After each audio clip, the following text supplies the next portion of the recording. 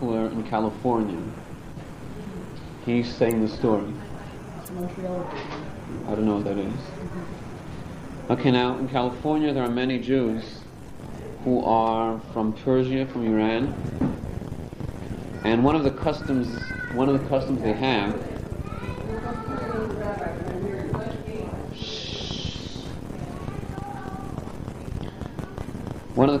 have is that if something bad happens, a bad dream or something like that, or when they buy a new house, a new car, what they do is they take a chicken, a rooster, and they slaughter it. That's their custom.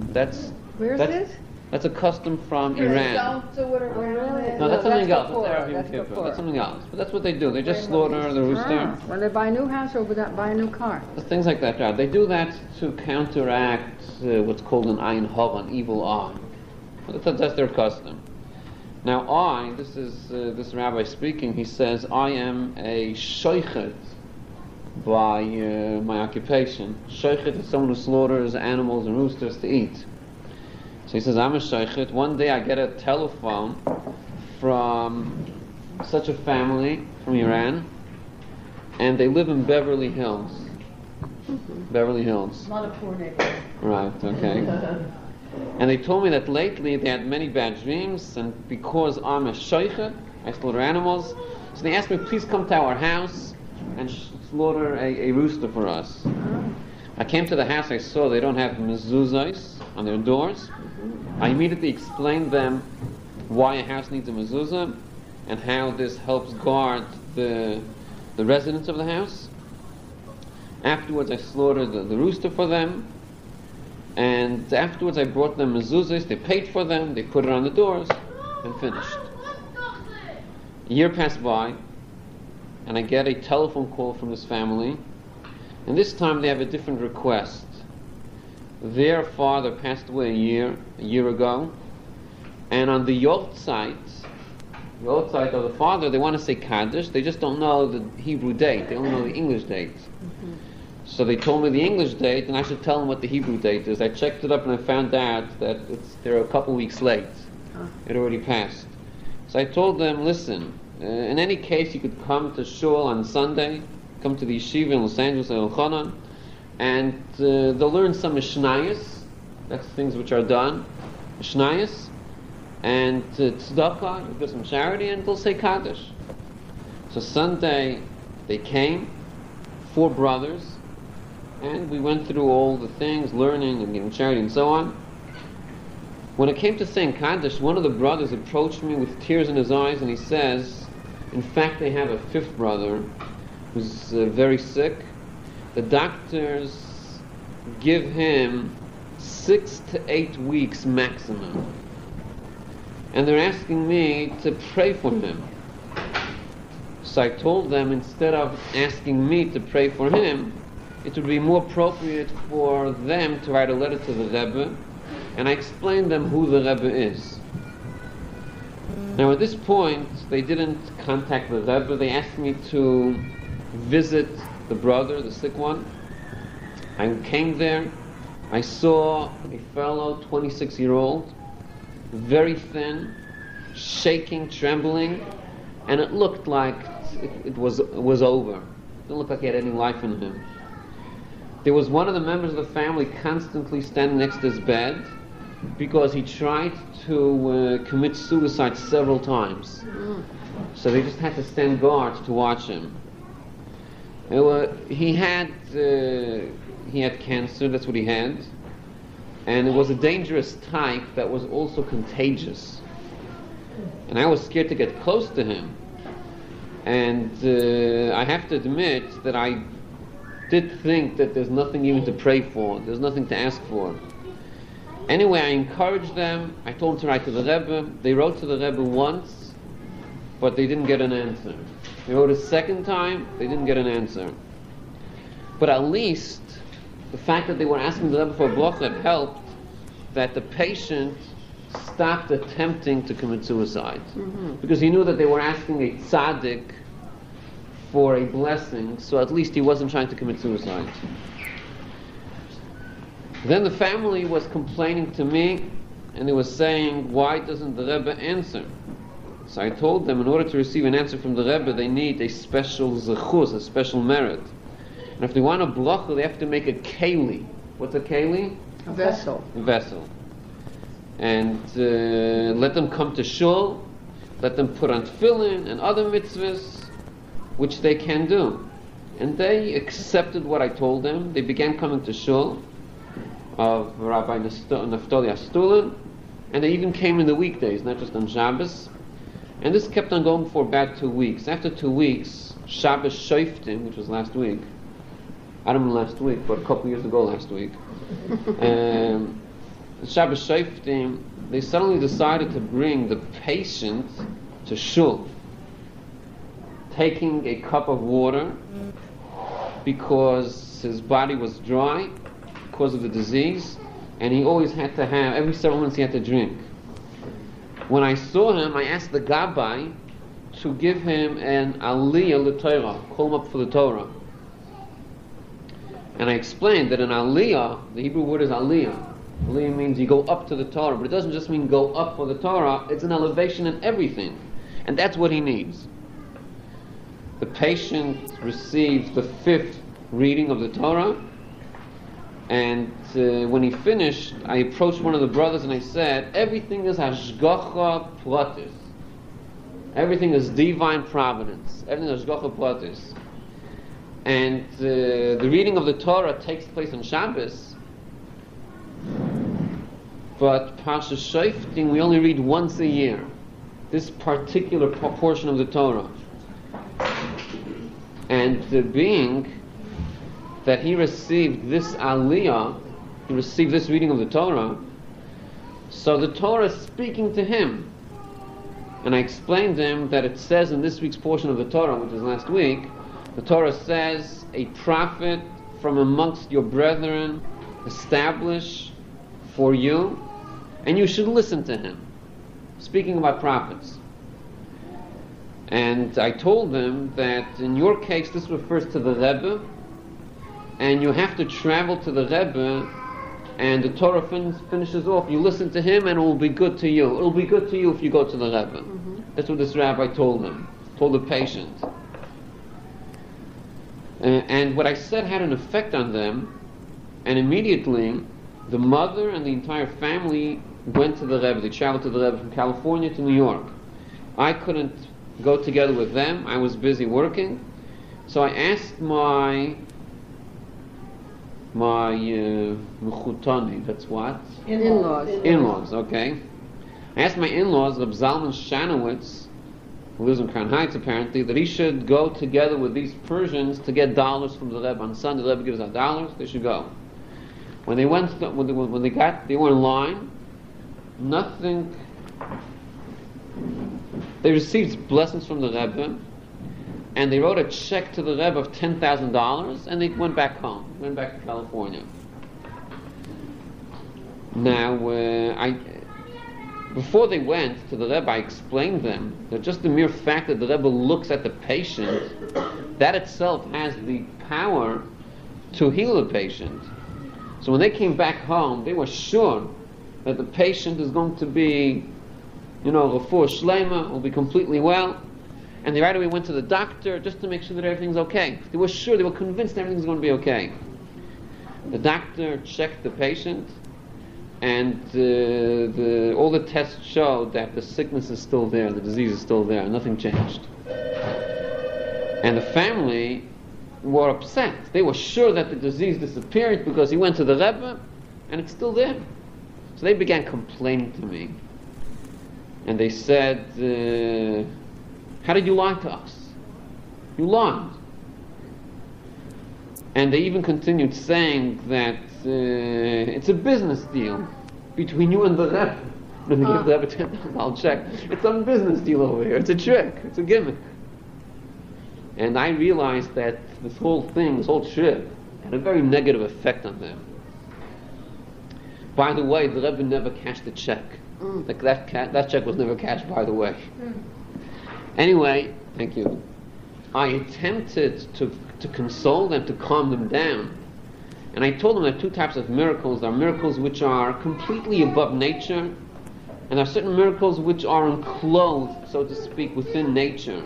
And if you want to have a miracle completely beyond nature, you have to do something above your own nature.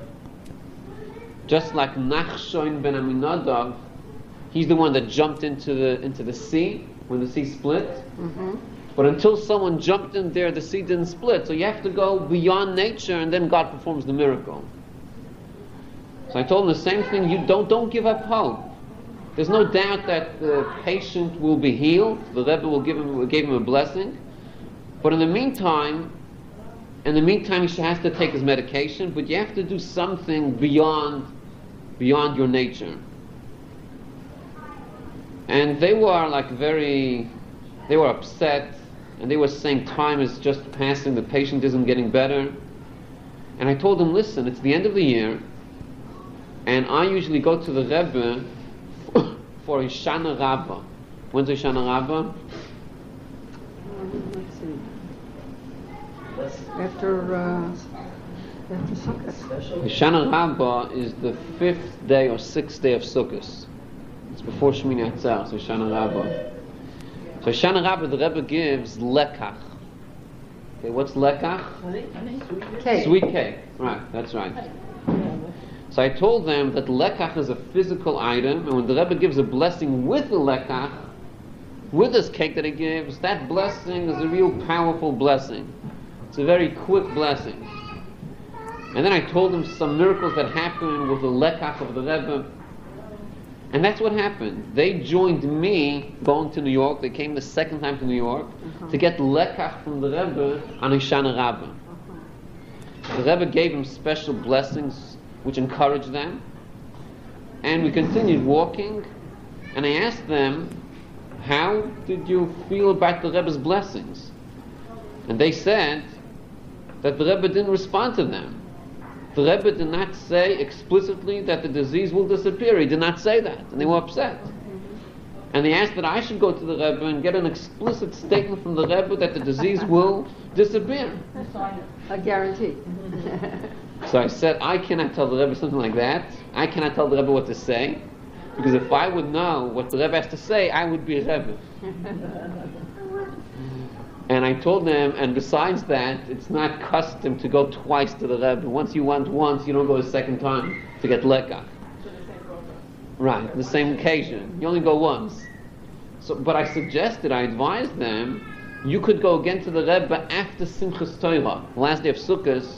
So after Simchas Torah, the Rebbe has a Verbrengen. At the end of the Verbrengen, the Rebbe gives Koshel Bracha, which means the Rebbe says a blessing over wine, and then he gives to everyone part of his wine from his cup. That usually took hours and hours when thousands of people would come, and people came not just from Crown Heights, people came from Borough Park, from all over they came, and that would spend hours and hours pouring wine. All over the world they came. Right, the Chassidim from Crown Heights were very hesitant to go. They didn't want to let the Rebbe stand so long. So most of the people that came were surprisingly from outside Lubavitch. I don't know, thousands of people, and the Rebbe kept on going, hours. This is after hours of having a Verbrengen. Verbrengen began, let's say, 6 o'clock. It ended, let's say, 2 o'clock in the morning, 3 o'clock in the morning. And then the Rebbe would start Koshel Bracha for 2-3 hours or even more. Wow. Okay, so I told them, listen, the Rebbe's going to give Koshel Bracha after Simchas Torah. Why don't you get some wine? And use that opportunity to ask the Rebbe whatever you want. So that's what happened. They went to get Koshel Bracha, they went to get wine from the Rebbe. And I heard them tell the Rebbe that they want to have a blessing that the person who's sick, he should have kosher blood. It's not that he was asking kosher. No, what they meant to say was that they should have pure blood. Pure blood, but they said kosher blood, something like that. And the Rebbe said that the patient should eat kosher food. There seems to be some misunderstanding there. The patient should have kosher food. You get kosher food, you have kosher blood. Well, anyway, the Rebbe wouldn't say it if it wasn't. Right, there's no misunderstanding. The Rebbe doesn't make mistakes. Right. Okay. So they answered yes, they'll do that.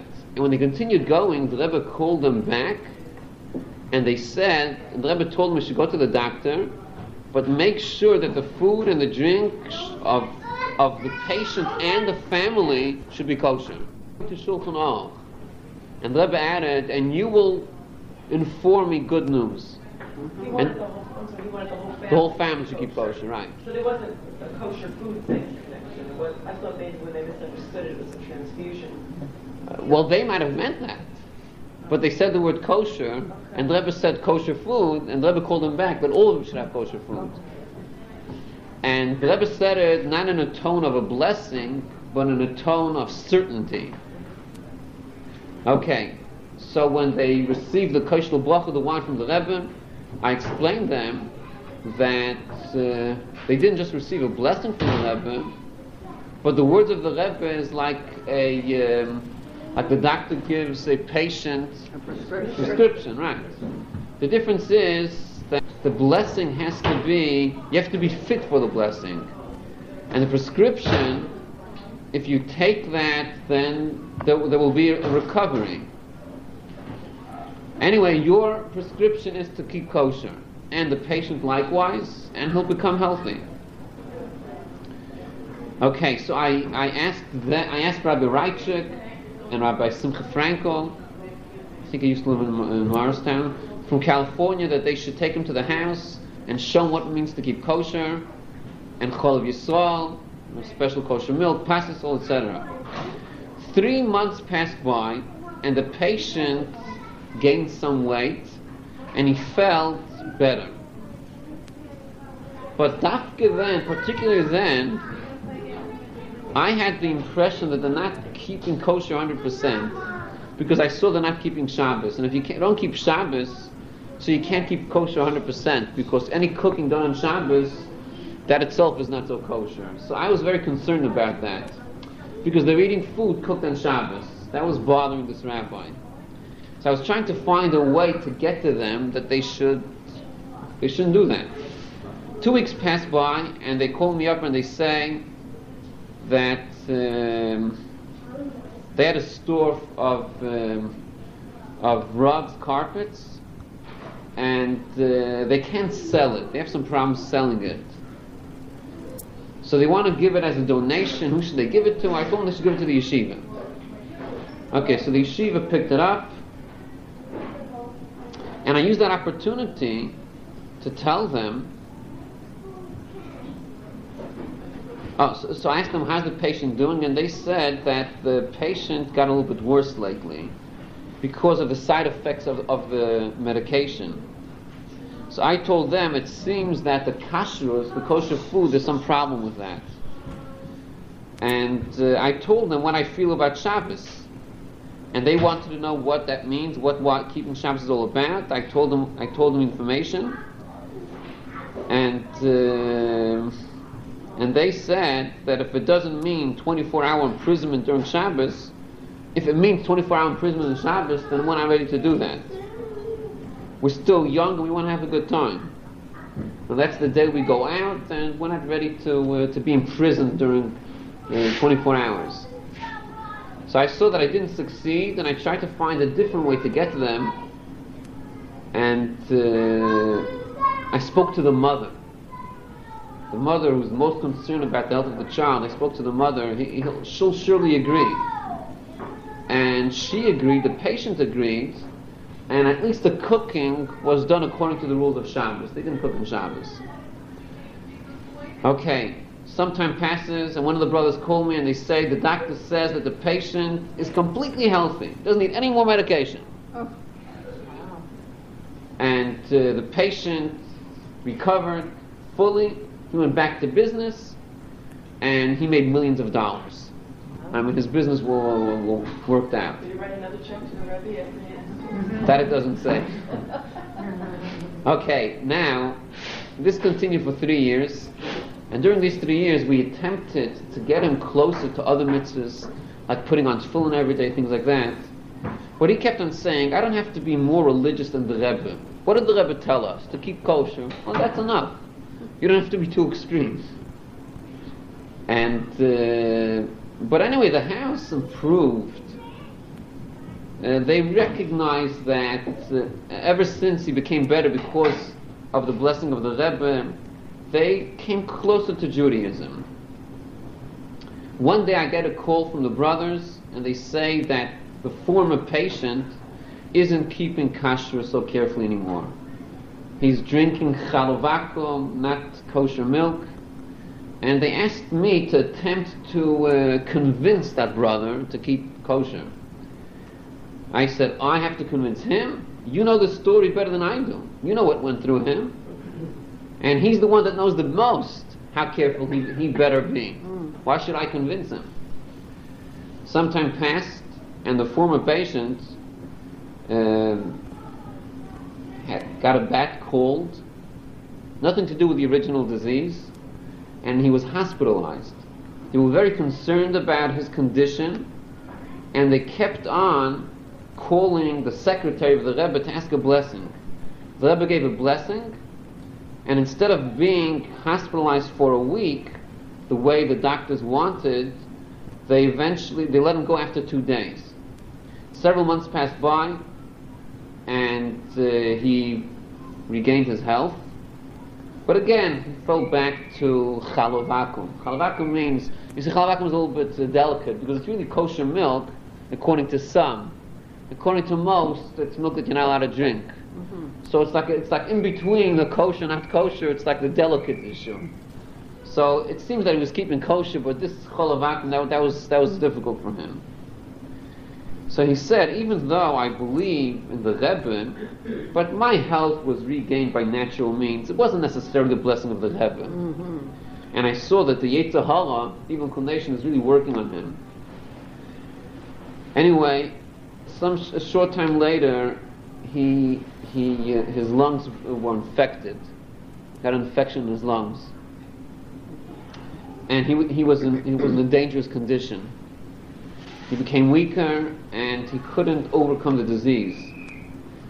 This time he asked to go to the Rebbe. The patient himself asked to go to the Rebbe, and Rabbi Naftali Astum took him to the Rebbe, and he went to the Rebbe, he cried, and he admitted to the Rebbe that he wasn't following the instructions, and from now on he's going to do tshuva, and the Rebbe gave him a bracha, and he regained his health. And what's strange is that now, the rabbi finishes off, the brothers and the whole family all returned closer to Yiddishkeit because of the patient. The patient was pushing the whole family. Okay. How old was this 26. When it happened was 26. Okay, let's go to the Chumash. Beautiful story. It was a long story. I was really hesitant if we should speak about the story or not, but I couldn't hold myself back. But may I ask you a question on the milk, Rabbi? If it has the OU or the OK on it, what is the difference? OK it's not going to have, unless it's Chol Yisrael. OU it could have. Okay, OUD, of course. Right, OU it could have, so but what's that's the not Chol difference? Yisrael. I don't eat dairy, but I just want to know anyway. Well, OU might mean that they make sure that there's no pig milk in there. Right. But the law says you need a Jew watching the milking, and that they don't have. That's called chalovakum. Chalovakum. I never heard of that. No, that is practiced. Really? Yes, people do that for taste and whether that is practiced in farms. To Yes. improve the flavor? Right. That is You done. mean to tell me that milk that we drink? No, I'm not saying the milk you drink, but it does happen. It does has happen. It's It been does checked. happen. And Yes. In other words, kosher milk, where there's a mashgiach, a supervisor, he may come now and then, like with most of the plants, like the OU. Right. But that's- Yeah, but sometimes you have an OU, which is not called Yisrael. Right. That means that the mashgiach will make sure, apparently, that they won't mix any pig milk. But nevertheless, He's not witnessing. you're not witnessing it, right? That makes the cholovakum. So he's going on their word, you mean? He's going on their word? It's no. The law is OU mean? That is- OU means that there's no pig milk. That's all it means. How's that ascertainable? So then if it's OU, there's But that's not enough, because you need a Jew watching the milking itself, and that makes it chol v'yisrael. Why do you need a Jew to watch the milking itself if OU says that it has no pig in it? Because that was the original ruling of the rabbis. That's you have to have someone present, and once they had this ruling, it never.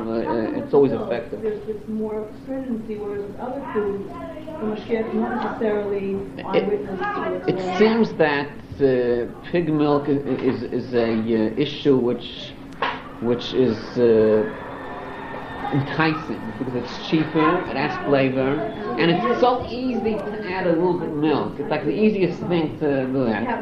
So they wanted to have someone. That would have to be stated on the box. They couldn't get away with that. Well, usually they don't, especially in America. They usually don't get away with it. We're just speaking about the possibility. It's definitely not common, that's for sure. I heard that. And in America, it's against the law also. Yeah. So it's not common. It is common. It's not common. But you don't know, is that it? There's a question. Right. May or may not. That's right. Okay. What page are we? We're in chapter 6, verse 6. What page? Chapter 6, verse 6. That's page 55. Chapter 6, verse 6.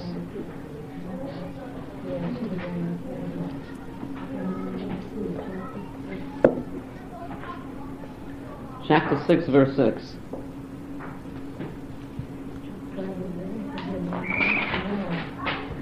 Okay, we're going to compare verse 6 to verse 7, and that's going to be the focus of our class today.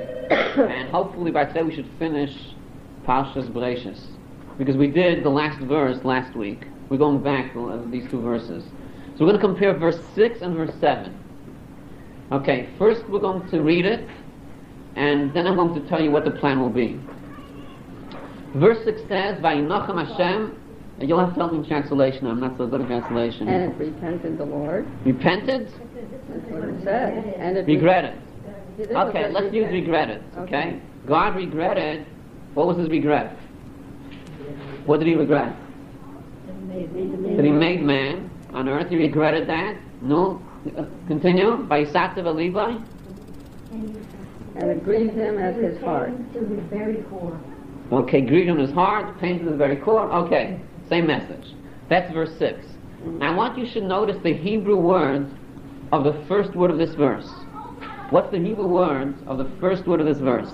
Vayinochem. Verse 6. Vayinochem. Adonai. Oh, Vayinochem has two translations. Either comfort or change of heart, regret, change mind. Okay, the most simple translation is God changed his mind, and we'll leave it with that. Verse 7. God says, where's verse 7 now? God says, continue. I will blot out the man I will blot out man.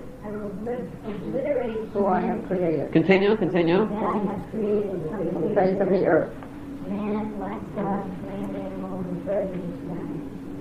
I regret that I created them. Okay, stop. That's it. Now look at the Hebrew word. What's the Hebrew word for regret? Nichamti. Okay, nichamti is the same root as the first word in Pasuk Vav, Vayinochem. The same root. That's in verse 7, towards the end of verse 7.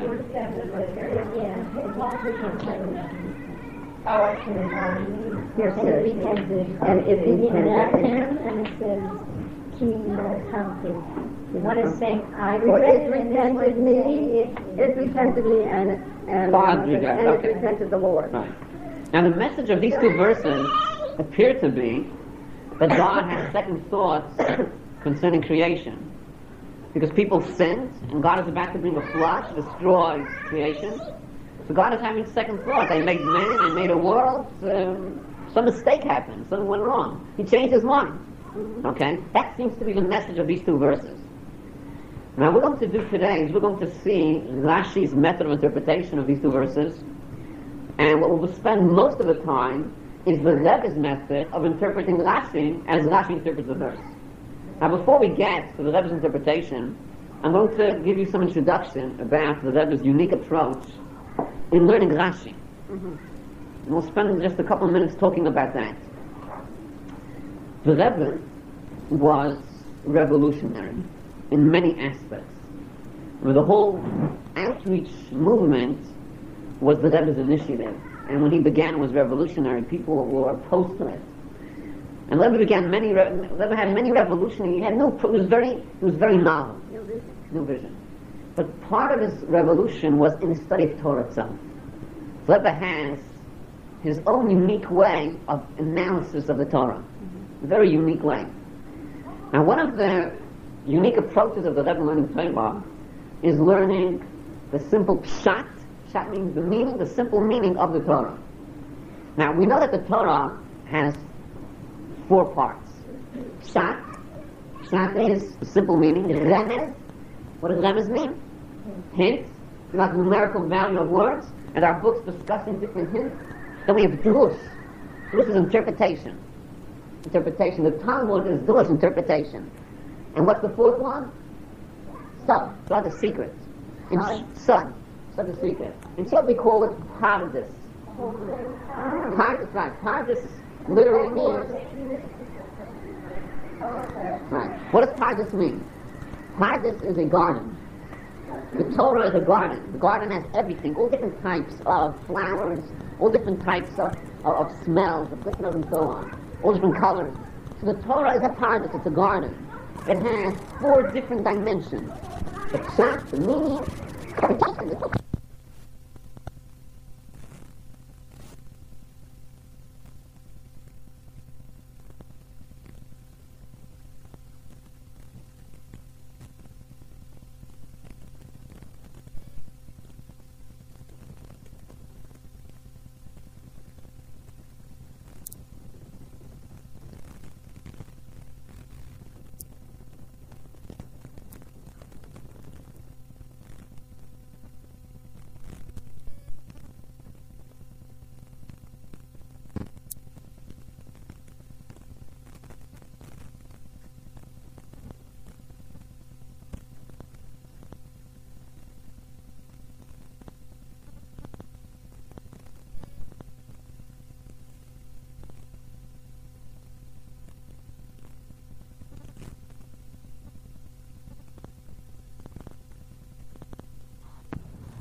It begins with a pay, pshat.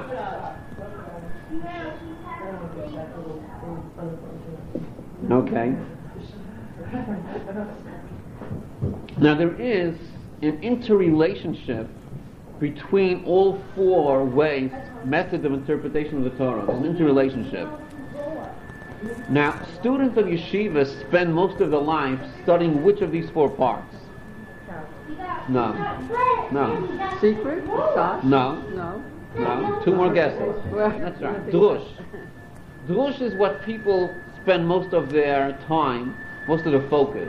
Because drush is what Talmud is. Most of the older boys, the young age they learn child. Right, that's right. That's right. Okay. So most of a life, people are involved in drush and interpretation. Now, the pshat, the simple meaning of the verses, one of the commentaries has a job giving the simple interpretation of the verses. Which commentary is that? No, that's translation. Rashi. Okay, Rashi's job is to interpret the pshat. And Rashi actually mentions, more than once, Rashi says, that I have come with my work to explain the pshat. That's the only reason I'm... Now Rashi lived how long ago? He lived about 800 years ago. Approximately 800 years ago. Okay. Since Rashi wrote his interpretation on the Torah, by the way, Rashi also wrote interpretation on the Talmud.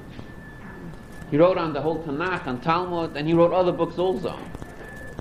Now Rashi, since he wrote his interpretation on the Chumash, 800 years passed by, there are dozens of books analyzing Rashi's interpretation. And there are more books analyzing Rashi's interpretation on Chumash than his interpretation on the Talmud. Now his grandson, who also wrote books, he said, I could emulate my grandfather in writing interpretations of the Talmud, but I can't emulate his job on the Torah. For that, he's unique. And people, throughout the generations, whenever they learn the Torah, it's always been the custom, you don't learn the Torah by itself, you learn the Torah with Rashi. Rashi stands for, what does Rashi stand for? Right. For what? That's right. Rabbi Shlomo Yitzchaki, right. Shlomo was his name, Rabbi Shlomo. Okay? Rabbi Shlomo Yitzchaki, it's Rashi, that was his name. In short, we say Rashi, that's what he's called, Rashi, okay? Okay, now, all the books written on Rashi for the last 800 years all try to bridge Rashi's pshat with drush, with the Talmudic interpretation of the verses. They try to show how Rashi is compatible to the Talmudic interpretation of the verses. That's what their job is. The first one to revolutionize the study of Rashi, the way Rashi originally meant it, was the Rebbe. The Rebbe says, let's stick to Rashi and use the rules that he laid out. His rules were pshat, simple meaning of the verse. So let's understand Rashi precisely that way. Pshat on pshat. That's right. That's the Rebbe's job. The Rebbe began studying Rashi pshat and pshat, and he went deeper and deeper and deeper into the pshat. And this was a revolution. It hit the Torah world by surprise. It caught them off guard. They never had such a way of learning Rashi. It was never studied that way. It was a new approach of learning Rashi, which means Rashi does not have to be compatible to the Talmud, to the Medrash, and so on. It's a structure by itself. So the Rebbe, on one hand, caused a separation between Pshat and Drush. You should know it's a distinct way of learning Torah. And this began in 1965. This is 15 years after the Rebbe was Rebbe. The Rebbe became Rebbe in 1950-51. In 1965, in the beginning of that year, the Rebbe's mother passed away. What was her name, Rebbe's mother? Rebbe's Chana, right. And when you go to the oil, you could see she's buried right on the right side, right close to the oil, right after the oil. Okay. Now, in 1965, the Rebbe began having a Farbrengen every Shabbos. Up to that point, the Rebbe would have a Farbrengen. That means when he speaks to his followers, whoever comes, in between he speaks, there's an intermission, they sing, and they say L'chaim, and the Rebbe speaks again. Up to 1965, the Rebbe would have a Farbrengen like one Shabbos per month, and sometimes 2 Shabbos per month. That year, the Rebbe had a Farbrengen each and every Shabbos of the year, without exception. Now, at that year, the Rebbe began analyzing the Rashi with his new approach. The new approach of learning Rashi according to the rules of Rashi, Pshat. And it began in 1965, and it continued all the way to 1988. In 1988, that's the year that the Rebbetzin, the Rebbe's wife, passed away. And that year there were many changes in the activities of the Rebbe. One of the changes were that the Rebbe sort of stopped analyzing the Rashis. That was one of the changes. So it went from 1965 to 1988. Whenever there was a Shabbos Farbrengen, so the Rebbe would stop and explain a Rashi. So the Farbrengen was, the Rebbe would come to the shul, he would come downstairs, he would come to the Farbrengen 1:30. And by the way, for most of the years it was on the dot 1:30. As the years went by, like in the late 80s, it wasn't on the dot 1:30. It was like 1:40 usually. But it used to be on the dot 1:30. They would walk in. He would make kiddush, and he would eat like a piece of cake. The whole Farbrengen would be a piece of cake. Till kiddush, that means he didn't eat anything. He would Farbrengen until 5 o'clock. Sometimes 5:30, 4:30, 6 o'clock, 6:30. It depends on the winter and the summer, and depends on different things. Sometimes the Rebbe wouldn't have a chance to go home. There wasn't enough time to go home to eat anything, so the Rebbe would just stay in 770. Right afterwards was Ma'alev, and that was the Rebbe's Shabbos. Okay, the first Sikha the Rebbe would speak about the week, about the portion of the week, what it teaches us, and the second Sikha. The third talk of the Rebbe was a Maimon, Hasidic discourse. Afterwards, the Rebbe would begin tackling a Rashi. He would read the pasuk, he would have a Chumash in front of him, he would read the Rashi, and then he would start asking questions in Rashi. Question after question, 3 questions, 4 questions, 5 questions, 10 questions. There was no end. There were times when the Rebbe would ask 20 questions. He even had a custom during Shavuos time. There was someone from England, his name was Zalman Jaffe, a chassan in England, who the Rebbe always joked with him. They had some unique relationship, and he wrote afterwards a diary, which they have in the library, and they sell it in the books. Like every year was by the Rebbe, And you look at the first years, you just plot from laughter.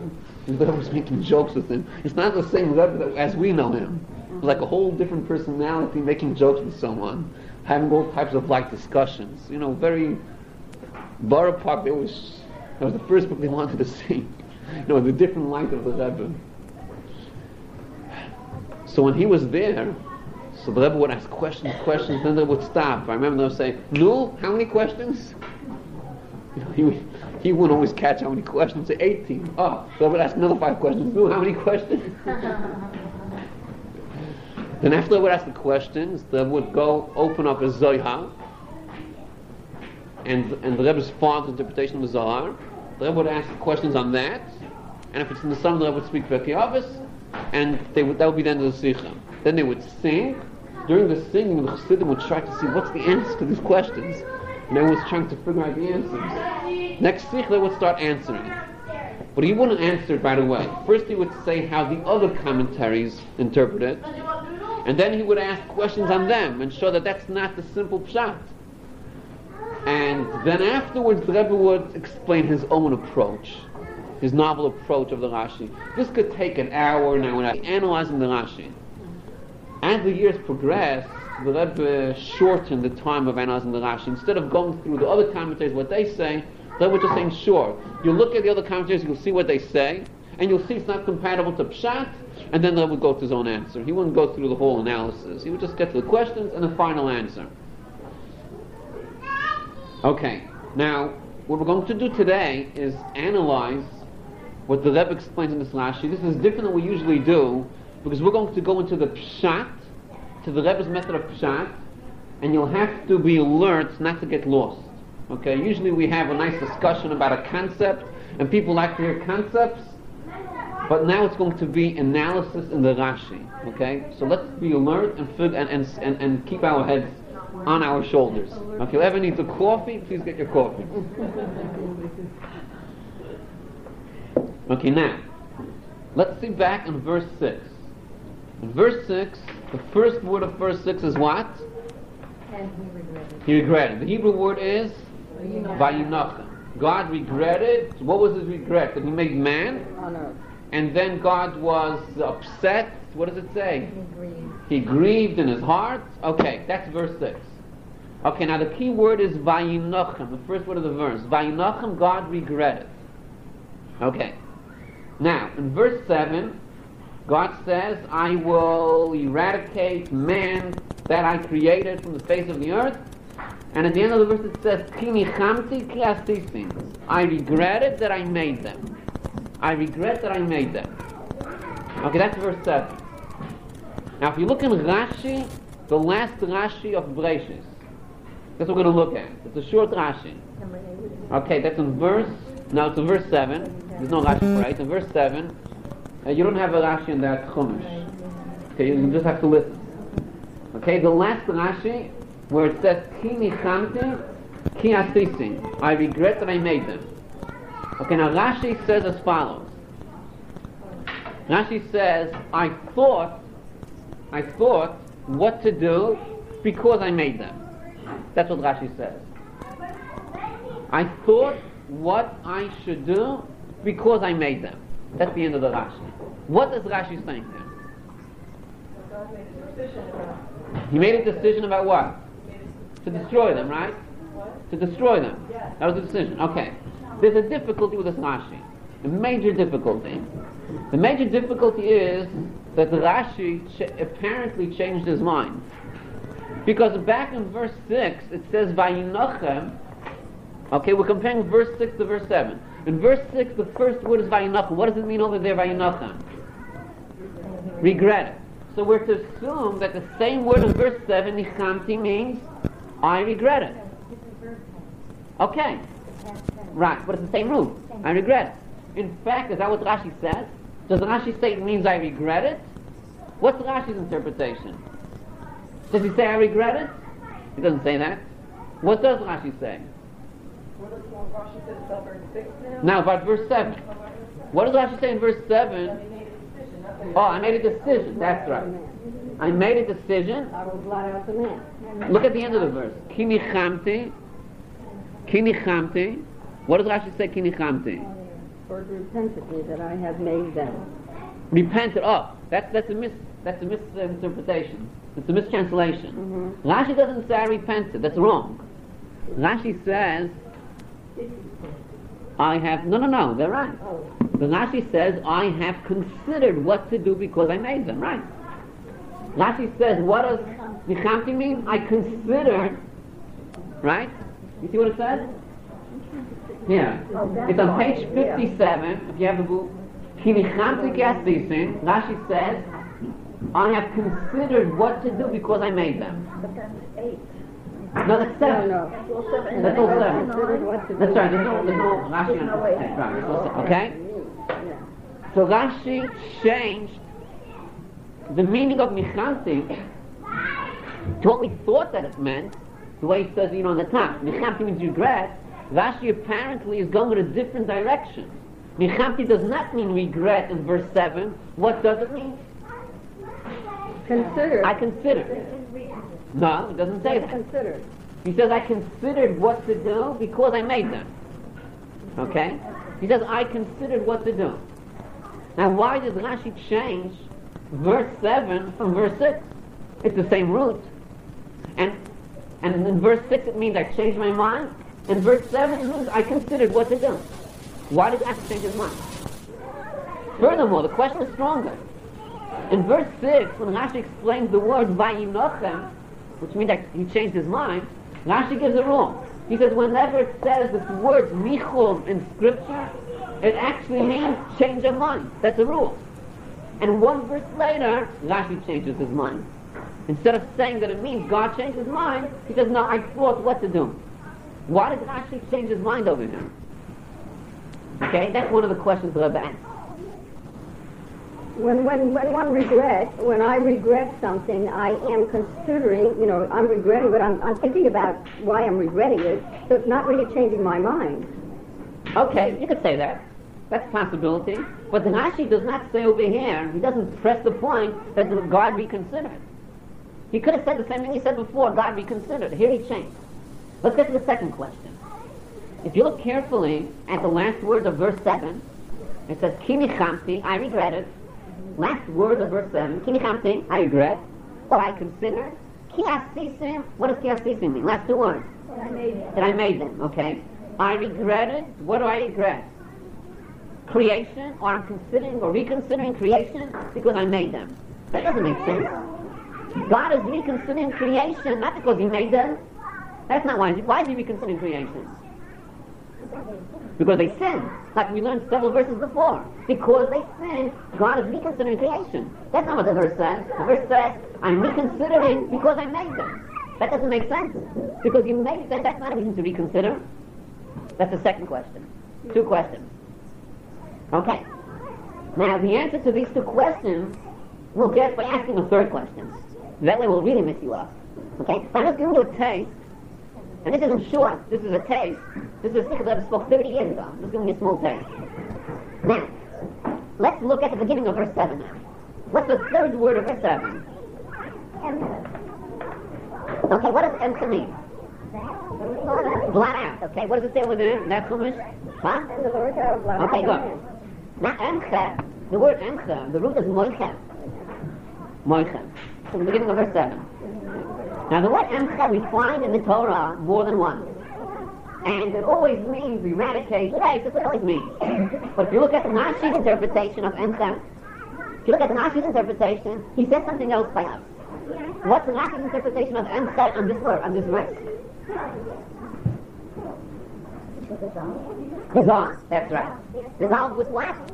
With water. Oh. When Rashi changes the word, the interpretation of emcha, so what it means in the entire Torah. Emcha always means erase, eradicate, destroy. Here it doesn't mean here, it means dissolve with water. Why does Rashi deem it fit over here to change the word emcha from what it always means? Okay, but he could have left the word blank written. He didn't have to change it. Okay, so how many questions do we have? 3 questions, okay. Now let's get to the answer. The answer is based on a simple premise. And this is all again in pshat, in a simple meaning of the verse. The premise is that if it says in verse 7, It says in verse 7, God said, let's interpret the verse not as Rashi does. This is the wrong way. And then let's want to change. This is the wrong way. The wrong way is God said, and said, what's the simple of him? What's that Rashi? Literally, I'll erase man from the face of the earth. I'll erase man. Okay. So there's a problem with that. The problem is that God said that when he makes man, then, what about man? God makes man, then there's no Noach anymore. Right? And includes everybody, right? Includes everybody, you can't have Noach, and Noach survives, right? Right. And they have to say that something, you don't have to be moved from Noach. The 5-year-old child looks at these people. People are so distinct. And then God makes a statement, I will erase mankind. So if we say the simple meaning of God erases mankind, we're running into trouble. Noach would say, and humanity is still around. So Rashi could not say Emchet means what always means. You got a question. Let's go further. At the end of it, it says, I changed my mind. Because of that, I changed my mind. You know, I made that, I changed my mind. So let me change his mind. Let's see what that means. Then he changes his mind. What does it mean by his mind? He goes back to what? To which state? Before the beginning, right? So he's the creator world. Then he changes his mind. What does he change his mind? No more creation, right? But if I want to create, I change my mind not to create. If God changes his mind on creation, then there's no creation anymore. Okay, that's a possibility. But what, of course, is okay, now the verse discusses acts of mankind, animals, and so on. Okay, that's what we're talking about. That's what the flowers necessarily. But all of humanity and living animals, those things are all going to be destroyed. Now, God is considering creation, everything has to be destroyed. No exception. Okay, now, God has two ways of dealing with sin. One way is we sin, and a bit of punishment. Those who sin what? No punishment. Those who sin restless. You get sin, no punishment. That's the average message of God's creation. But here we are confronting what the punch. The no punch is, and we consider the entire creation of man. So we consider it. And he decides to change his mind. What happened? Humanity is erased from the face of earth. Animals are erased from the face of earth. I mean, that's not what happened. So that's the problem that we get in verse 7. Okay, now, what he has to change, two things in this verse. What's the first thing he has to change? What's in verse 7? Dissolve by Emcha.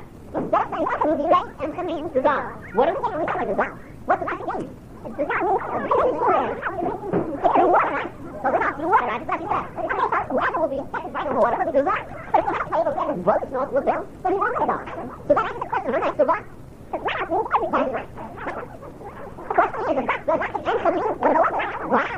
There's no distance, no water. So that's the answer. Okay, this is the water. That's the answer means dissolve. No, it's water.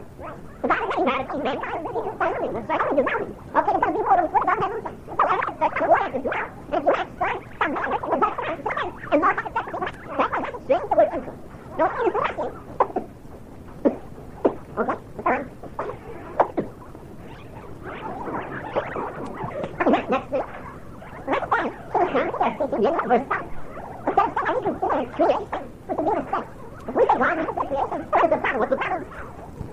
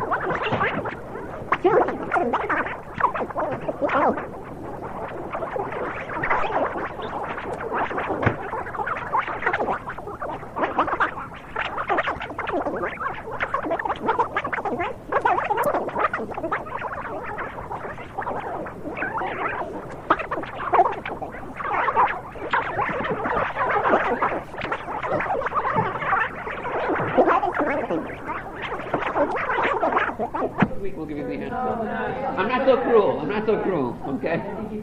I'll tell you the answer. What are we trying to find? I mean, I'm not quite clear. So the frailties of man, why is there saying for all the frailties, what is perfect? But that's what was going to happen. No, it's not the answer. Usually people work on what? Why did he regret to No. change his mind? Why did he regret? What? Okay, that's a good question. What does it mean that God regrets something? Someone just gave us... Okay, that's a good question, which Rashi deals with also. Okay, that's not our discussion now. That's a different discussion, what it means regret. Obviously, God doesn't have regret literally as we have it, obviously. Okay. Now, the difference between 6 and 7, if you look at the verse, you'll see one is thought and one is speech. Okay? Which is thought and which is speech? Look at 6 and 7. First one must be thought. 6, repent. It's thought. And 7? Speech, right? And that's the key. That's the difference. Action speaks louder than words. No, words speak louder than thought. Okay? That's the difference. When God decrees something, and He says so, it's mandatory. If He says something, it's mandatory. If He thinks, it's not mandatory, okay? That's the difference. In verse 6, it says, God regretted. Where did He regret? Where? In thought. In His thought. Where does it say thought in verse 6? It doesn't. It does. Find thought in verse 6. In the verse itself. No. At his heart. At his heart, right. You don't have it over there. Right. They change. In the verse it says... Okay. The word of... In his heart. The word of the Torah is Eliboy. Here he changed. Right, that's right. But here it says Eliboy. It says explicitly Eliboy. This is heart, his thought. Okay. In 6, it's the thought. In 7, what is it? Vayoimo. If it's Vayoimo, then he cannot say that he changed his mind. Because if he says he changed his mind, what happens? He must obliterate that. That's it. It's over. It's gone. No one survives. If he thinks it, that's okay. Now, based on this, look at the end of verse 7 now. And you see something beautiful at the end of verse 7. The last 2 words. That I made them. According to the Rebbe, verse 7 is a positive development, right? God is reconsidering that He made creation. He's not reconsidering He made creation. What is He reconsidering in verse 7? He's changing His mind from verse 6. In verse 6, He's thinking to reconsider creation. In 7, He says, I'm not going to reconsider creation. Why? Look at the last 2 words. Last 2 words of verse 7. Because I made them. So what if I made them? What does that explain? Because I made them, I'm not going to destroy them. So verse 7 is a leniency. It's a different direction than verse 6. Do you see the 2 opposite directions? 6 is saying in his thought, destruction, reconsideration. 7 says, didn't I make creation? If I made them, I have to be lenient with them. That's why Rashi changed his interpretation. Okay? Is it clear? That answers all the questions we had. Okay? Now this is an analysis just of the simple pshat. Okay. Any questions on this? Okay, now let's go a step further. Rebbe continues, and Rebbe says, what does this teach us in our service to God? Everything we learn in Torah, what does Torah mean literally? Teach. Every word of Torah is instruction. What is the instruction of this verse? Rebbe says like this. We have a prohibition called Lashon Hara. What's Lashon Hara? What is that? Backbiting. Talking about people. Right, talking bad about someone. Negativity. That's right. Talking bad about someone, Lashon Hara, even if it's true. Okay. Now, what about thinking bad about someone? Is that legal? No. No, that's also illegal. In certain ways, it's worse thinking bad about someone than speaking bad about someone.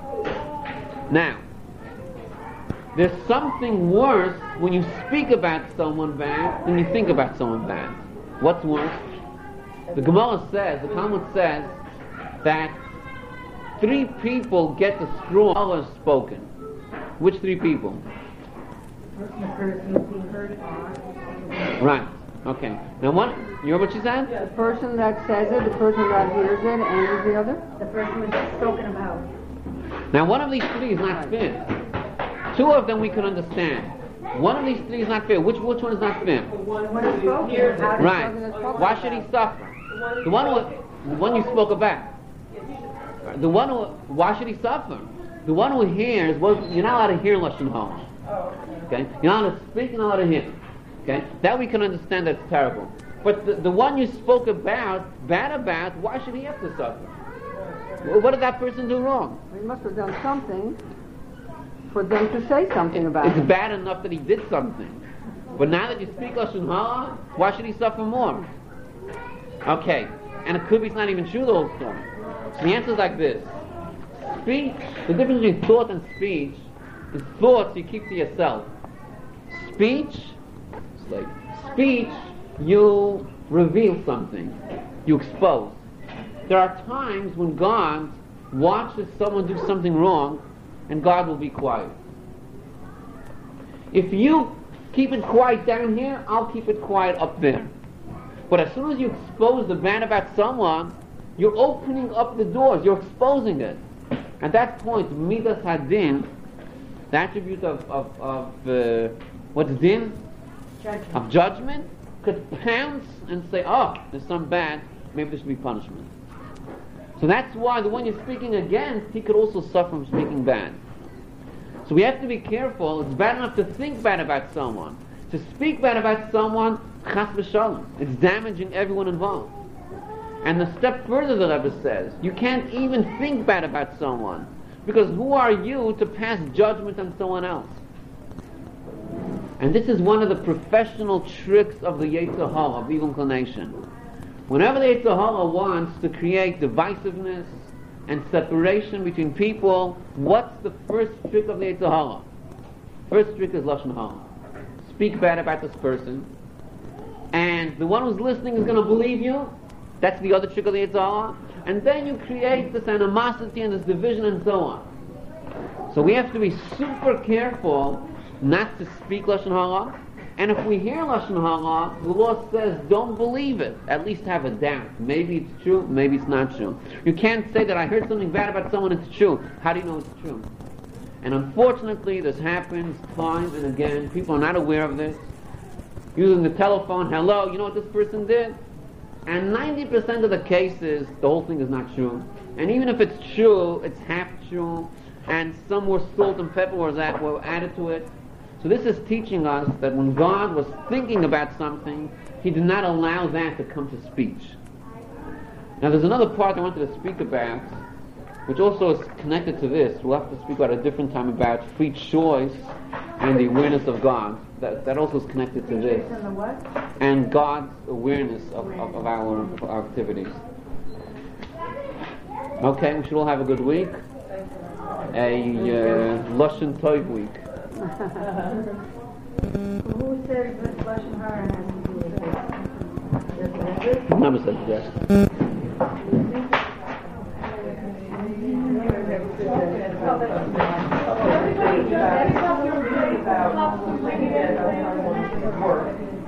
I gotta get back and talking about.